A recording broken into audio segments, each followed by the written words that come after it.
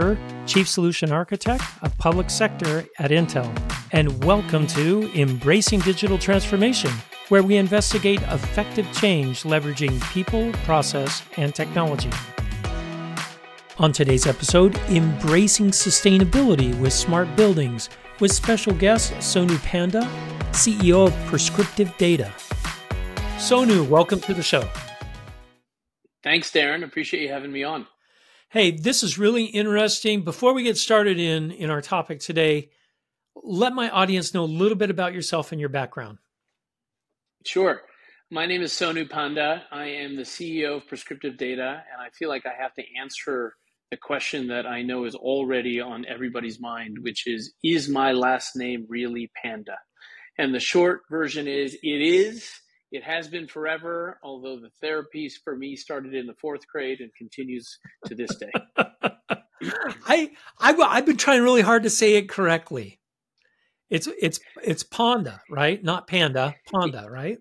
It is, but I tell you, if you say it as Panda, you're almost guaranteed, I think, on a 73% success rate to be upgraded to first class when you're flying U.S. domestic carriers.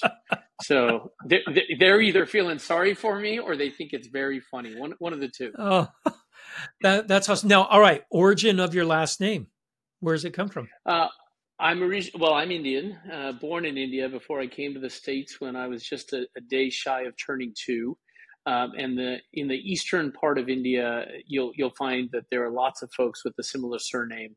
It's a derivative of the word pundit, which of course means, guru and whatnot, as it's been transliterated into English, but ultimately means priest.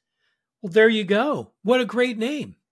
Guru or priest. Well, that's an awesome name. I appreciate you saying that. You might be the only one that loves it, but I appreciate you saying that nonetheless. No, I think that's great. So tell us a little bit about your background and how you started with your company. Well, I'm an enterprise software guy, and I have been forever, ever since graduating from undergrad. And I found myself, after having sold, my co-founder and I, having sold our last company with a lot of time on my hands. I guess you could say that I spent a lot of time and effort looking for just the right opportunity, when in reality, I took a year off to play Super Mario Brothers for the Nintendo Wii with my 8-year-old son, and to take my wife to lunch. I took her to lunch 48 days in a row, and on the 49th day, she said that I was becoming very irritating, which is what led me to get serious about what I wanted to do in life. This was back in 2016. And I concluded that while I wanted to go back into the enterprise software space, and in particular wanted to go find an opportunity to build a system of record, which is a particular approach to the enterprise software world that we think can be particularly exciting and lucrative and all those kinds of things. But I also knew that I wanted to do something that was related to climate, something that would be impactful, something that was bigger than myself, which is how I ended up at Prescriptive Data. What a great story, right? I mean, your wife kicks you out and says, "Go get a job." That's what I just heard. That's right. Is that how it went? That's exactly right. Emphasis on the being kicked part of it. Well, all right. Yes. Well, she got tired of having lunch with you every day. That's what it sounds like. That's right. That's exactly right. So tell me a little bit about the problem space. COVID really, what's the best way to put this? COVID really was a catalyst for what you guys are doing in your space, which is intelligent building and smart buildings and sustainability of office buildings, basically. Does that simplify it too much? I think that's right. Maybe I would add one or two dimensions to that. So there's no question that there has been an interest in making buildings smarter for some period of time. And of course, there's terminology out there referring to smart buildings as an industry. And to give credit where credit is due, everything I ever learned about smart buildings, I learned from one of your colleagues, Rick Lisa at Intel. And to give credit where credit is also due, much of that learning took place in the form of forums that the market ready solutions, I guess you would call it business unit or function, hosted. But fast forwarding a little bit, this notion that buildings should be more efficient has been commonplace for now quite some time. But there absolutely have been two catalysts for what we think makes for a much, much more interesting industry. One of them, without a doubt, is this spotlight on indoor air quality, wellness as a whole, the interplay of going from home and into the office. And what does that mean, not only for productivity and use of space and all these kinds of things, but in addition to that, you now have compliance regimes that are specifically focused on what used to be just one sliver of the smart buildings rubric, which was this idea of energy demand management and energy cost reduction, which happens to also be highly correlated in a fossil fuel centric world with carbon, or ideally decarbonization. Right. And so between those two trends, we think it's a particularly exciting time to be in this particular business.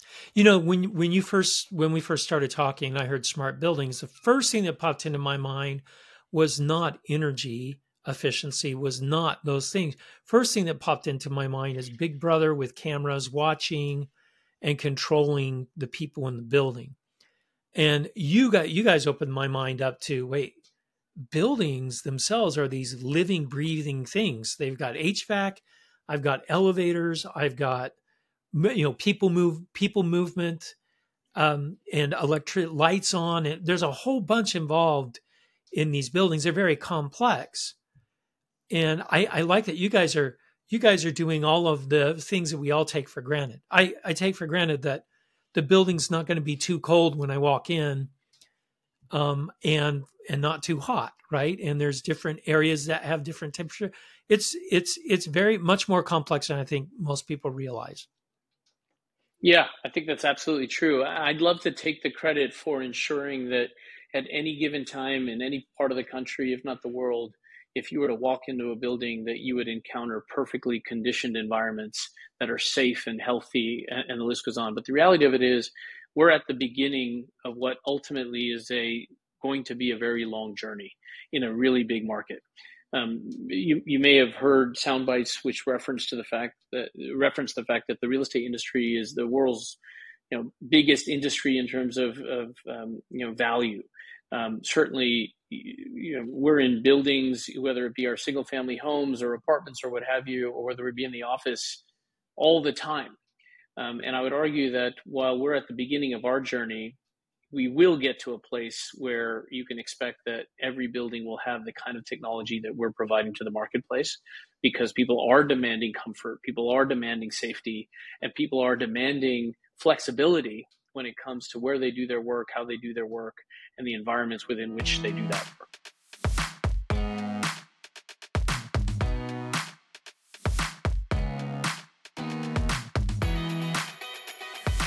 This reminds me of something that was really cool back in the 90s, early 2000s. I'm sorry, early 2000s.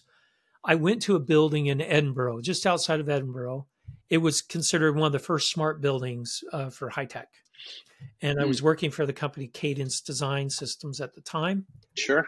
And the building was automatic. It was super cool. You're in Edinburgh, so they use a lot of natural light coming in. But to cool the building off, you couldn't have direct sunlight coming in. So on all the glass ceilings that they had these louvers that would go back and forth. And the louvers were reactive. So they weren't smart.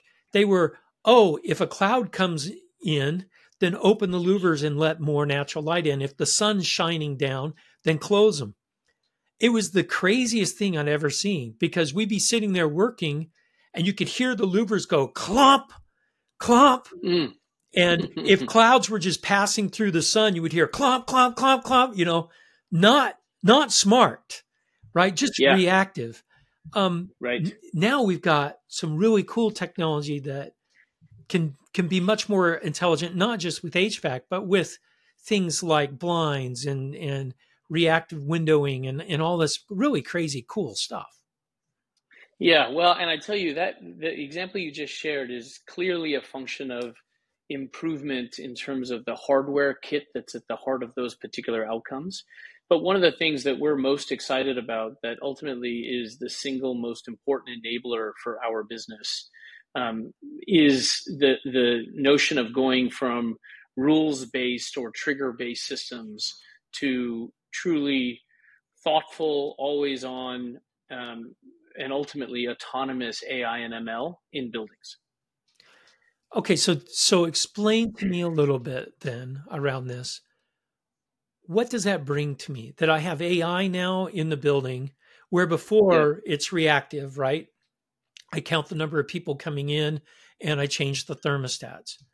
What would be different with an AI enabled building or Yeah. a smart building? What would that be like? Describe that. Yeah. So an AI and ML equipped building is one in which there are just vastly more opportunities for optimization. Now, optimization can take lots of different forms and can exist obviously for different reasons. Energy efficiency just happening to be one of them.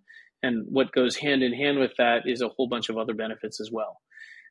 But our view is rather than trying to build cause and effect based systems, which we would argue is not only antiquated, but also not particularly scalable, what we should do instead is create a highly normalized, highly actionable data set that is based on primarily the data exhaust of a given building, but combine it with augmentation from additional instrumentation like IoT sensors, bring in data from third party and integral and interested stakeholders, for example, the local utility, real time weather data, and then combine that with existing data sets that an organization might already have. A great example of which would be work order systems and all the data and metadata that's associated with a particular action being taken in the past in response to a particular situation. Taken in aggregate, this represents a phenomenal opportunity for us to apply AI and ML technologies to identify opportunities. Okay, so I'm going to reiterate what I think I Um, heard you say. yep, AI ML doesn't rely just on the data in the building. It relies on the data in the building and can be augmented with other external things to the building that will influence the number of people coming in the building, the number of people leaving, yep, the weather outside, or maybe even if I'm in a big city like New York City and the subways are delayed for some reason, maybe there's a breakdown in the subways, that's going to affect the flow of people coming into my building dramatically. yep. So what you're talking about is really reaching out beyond the walls of the building itself and doing it in an intelligent way. That's what I think I heard. Is that right? Yeah, I think that's absolutely right. And I go a step further, which is the amount of data that exists within buildings um, and the pace at which that data set is growing far exceeds any given human's ability to make sense of it in real time and to take action on it in real time. And yet the opportunities for optimization are happening in real time. Put another way, every time that you consume more energy than you need to, or that you consume fossil fuel based fuels when you could have consumed a renewable electron, is a missed opportunity, a lost opportunity for forever. And so our view is that we need to be able to do a couple of things. First and foremost, surface through a very interactive, intuitive, almost video game like experience, and very easily what's happening across the real estate that a particular owner or operator is responsible for, whether it be an individual space within a building itself, or an entire portfolio.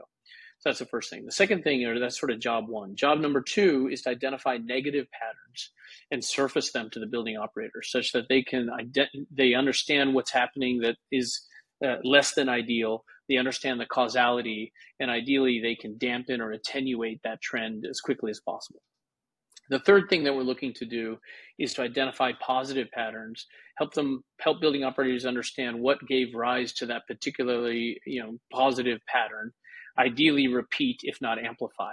And then lastly, when a sense of comfort has been created between building operators and ourselves, is to enable prescriptive data as AI and ML to take control of the environment autonomously and in real time to constantly deliver these optimizations. Of course, subject to override, of course, with lots of visualization to help building operators understand what's happening, but ultimately to extend their natural intuition such that their intuition can be applied in a real-time basis, regardless of the particular types of equipment at hand, the kind of data that's, keying us into the opportunity, et cetera, et cetera. So this is really interesting because you guys are using a kind of a form of reinforced learning with the AI, because there's an operator still working it, and the AI is like augmenting their work. Is that right? And then the AI Yeah, is learning from the way the operators are working the building. Is that correct? that is generally correct, but I would add to it that there's a tremendous amount of building science, of course, physics, as well as sort of operational protocol understanding that we bring to the table. We may not have shared with you on our previous call that we have a particularly unique backstory.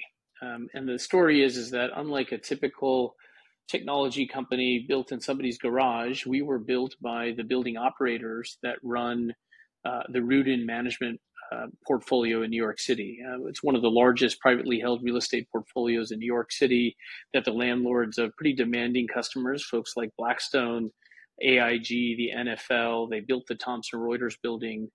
They're used to high value real estate that is complex and demanding tenants.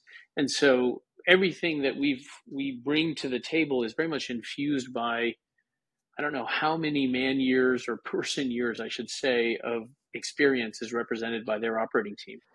And of course, that was only the beginning. We seek to partner and collaborate very closely with our existing customers and our new customers to make sure that their know-how, their particular operating protocols are represented in the data and in the AI and ML.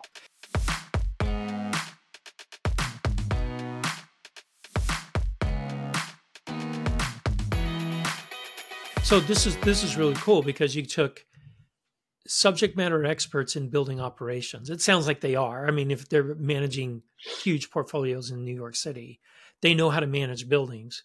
So you took their expertise, trained AI ML models on optimizations already. So that's a really insightful way of getting a new company started, right? Because a lot of times guys like you and I'm a software engineer too, right? I'm a subject matter expert in nothing really important, just software. So you guys brought in SMEs that understood the business, and you married them with some software that helped replicate themselves in some respect. Right? Yeah, that's absolutely true. Although I should give credit where credit is due, this was not necessarily just a case of bringing those SMEs into the mix.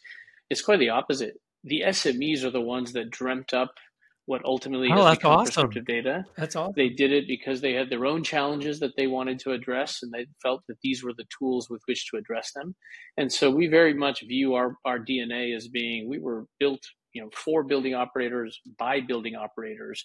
And it just happens to be that uniquely so in the real estate industry, these are a set of building operators that are backed by owners and operators that are particularly open-minded about sharing what they've learned, distributing it in the form of software, ensuring that the benefits that they've received are widely enjoyed. So it's everything from that particular portfolio very early on in our history was measured and verified by NYSERDA, the New York State Energy and Research Development Authority, to have saved $5.5 million a year in recurring savings, persistent savings, which on the one hand, if you care about dollars and cents, represents a pretty significant underlying value appreciation. But if you care about climate and you care about the impact of reducing energy and being able to then set yourself up to start transitioning to renewable energy sources, now all of a sudden our mission is much less smart building oriented and much more climate tech. Let's have an impact for not only owners and operators, but the tenants that are in the building and for the employees ultimately. That's super cool. I love where that's coming. Now, all right, another big question with AI and with cybersecurity. We're talking about a building now, right? That has, I would call it critical infrastructure in it. I mean, I'm running machines, right? There's machines that are being controlled by the building. Is there, tell me what you guys have done around cybersecurity in this space, because that's a big, that's a big problem. And the first thing that comes to my mind is Die Hard, right? Sure, Right, because they sure. hijacked a building, right? They took over a building, right? So what's going to prevent someone from doing that to these smart buildings, these concepts of smart buildings? And what have you Yeah. guys put in place to help detect and prevent those types of attacks? Um, it really comes down to something that you mentioned earlier, where you described you and me, rightfully so, as being software engineers that are bringing a solution to market, but perhaps not necessarily having the same provenance and experience Right. and applied know-how that you would receive from a from a SME, as you said, if I'm paraphrasing correctly. Our logic is along those same lines, that we should be learning and paying attention very keenly to the requirements of our customers. So the benefit that we have, having been born within a really prominent real estate organization, is that the nature of our customers is that they are large. They've got lots of different types of real estate, but they're also extremely sophisticated when it comes to cybersecurity, protocol, and technology. And so we continue to do this from the point of view of always being tested every time we go through a due diligence exercise with a potential would-be buyer. But that hides the fact that everything we know and everything that we've infused into the software from a cybersecurity standpoint, we learned from a collaborative potential customer. JP Morgan Chase, the world's largest bank, obviously has an extraordinarily diligent assessment process that they took us through, that they take companies through. By the same token, we are incredibly grateful for the opportunity to participate in a program that's called the Green Proving Ground program, that's run by the U.S. GSA in collaboration with the U.S. Department of Energy. And it's one that, as you might guess, starts with an extraordinarily deep assessment from a cyber standpoint as to what we've built, how we've built it, the protocols we use, how regularly we evaluate ourselves. We go through regular audits with both of those organizations, et cetera, et cetera.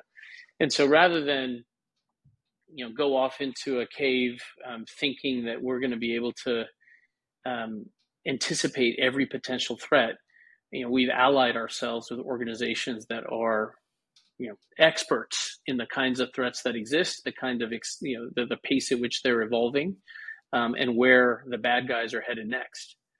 And it's a constant effort. It's one that costs us a lot of money, takes a lot of effort, but it's one that we think obviously is super critical in terms of the integrity of the product. Well, it sounds like you guys are doing it right, building security in up front, which is important. Because I've seen, one of the most famous hacks in the last decade was the Target HVAC hack, right? Yep. Where they came through the HVAC system and got access to credit cards, which why the HVAC is connected to the credit card processing, who knows? But they figured out a way to get in. So it's good that you guys are thinking about those things up front. Tell us a little bit more about descriptive data, how people can get in contact with you, and how do they engage with you guys? It sounds like it's not, I just buy this software and deploy it to my building and it works. It sounds like it's a more engagement model. Yeah, it's I think what I would argue is a relatively tried and trusted approach, which is obviously if you get beyond the phase of customers finding us and us finding customers, our engagement is one in which we try and understand the makeup of a particular building or ideally portfolio of buildings. We provide some diagnostics on where we think the opportunities are, and that becomes the basis for a commercial discussion around the potential benefits that we're going to be able to provide, the payback within which we're able to provide it, and the cost at which we'll deliver these services. The payback is typically less than a year. which I think is an important theme. It's one that's based on hard dollar savings, primarily energy demand management savings, but also the risk management benefits of being able to avoid the fines that are implied by newfound or newly introduced compliance regimes. And so hard dollar, black and white ROI, less than 1 year payback in most instances. And then we're talking about augmentation of the existing equipment in a building if it's required in order to achieve the outcomes. All of which I would summarize by saying we do a study, we make sure we get the customer's buy-off of that study. There typically is a project management onboarding effort, and then ultimately within 8 to 10 weeks, customers are using Nantum and getting recommendations in real time at the building operator level.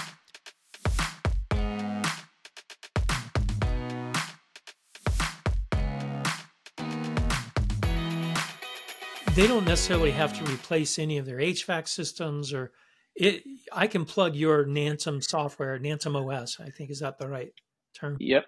I can plug that into the current systems that I already have. It's going to learn from those systems.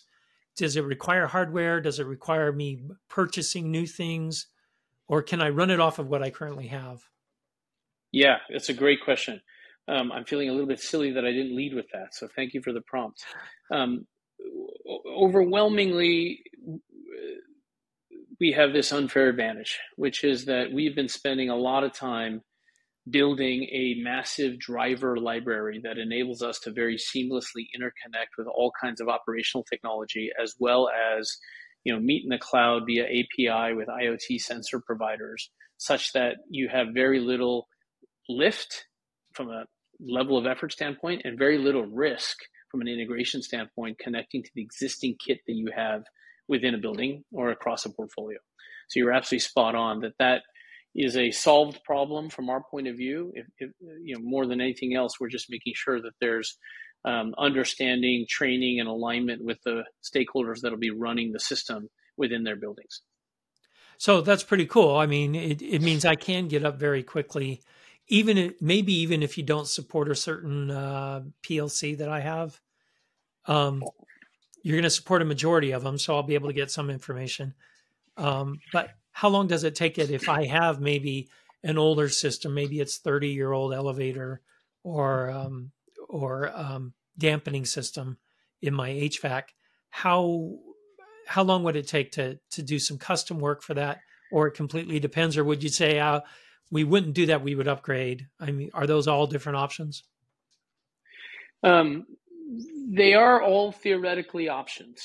That being said, most folks are investing in upgrading that kit to begin with, in which case we then are presented with a more modern interface.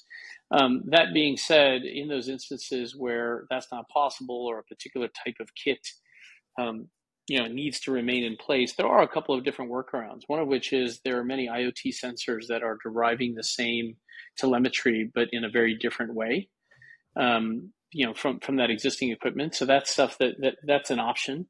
But for the most part, what you're describing is not a scenario that we encounter anymore.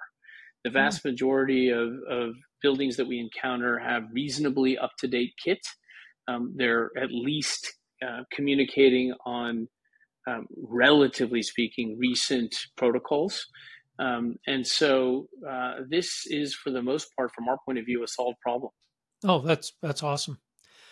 So how do people get in contact with you or the company if they want to learn more? Yeah. Well, generally speaking, we try and put as much effort as we can into our own marketing and, of course, our own enterprise class selling. But knowing who the audience is for this particular call, I'm particularly excited because of the targeted nature of our message, which is we have been involved for now almost 5 years with the US GSA's GPG program, largely because the GSA represents plus or minus the single largest centrally managed real estate operation in the world. And also, as you may know, or some of the folks that are listening might know, operate the GSA Schedules program, which is the procurement platform against which everyone that's in the SLED world can buy off of, everyone that's within the state level can buy off of. And we happen to have a GSA contract number as well, meaning we're listed in the GSA catalog as something that if you're part of the GSA schedules program, you can buy directly off of. Pre-negotiated pricing, as well as a whole bunch of material that you can pull down or that your sellers and clients can pull down from the respective portals that the GSA operates. That's awesome. So the GSA descriptive data, or they can go to descriptivedata.com. Is that correct? It's prescriptivedata.io. Prescriptivedata.io. So starting with a P for Panda. P for Panda. At the beginning of that. Not Panda. But prescriptive P for data. priest or guru. That's right. Fair enough. But yeah, absolutely. And then by the same token, there are a bunch of stakeholders that, of course, I hope they know that we're incredibly appreciative of them, because they've been coaches and provided guidance really since we started the business. People like Rick, Lisa, and others at Intel that know a lot about us, that I've got my phone number in their phone, and with whom, if we can connect with folks that are out in the field, we can very quickly go from initial conversations to really targeted campaigns for the folks that are in your mandate. That's great. Hey, Sonu, thank you for coming on the show today. This has been insightful. I've learned a lot. I want to put it in my house because my electric bill's too high. And I know it's because my kids are leaving lights on all over the place. I need something to, I don't, do I want to put a switch in, a smart switch, or something that just yells at the kids when they don't turn the light off? I'm trying That's to funny. Well, the latter is certainly cheaper. Yeah. In the near term, but I too can't wait for us to turn our attention to Nantum for single family homes. We've begun we've begun the traverse from commercial office into other asset classes like multifamily resi, and we talked to lots of warehouse operators. But I too can't wait for when we're going to be able to do this in single family homes. That'll be super cool. Hey, thanks again, Sonu. Darren, great to meet you. Thanks so much. Thank you for listening to Embracing Digital Transformation today. If you enjoyed our podcast, give it 5 stars on your favorite podcasting site or YouTube channel. You can find out more information about Embracing Digital Transformation at embracingdigital.org. Until next time, go out and do something wonderful.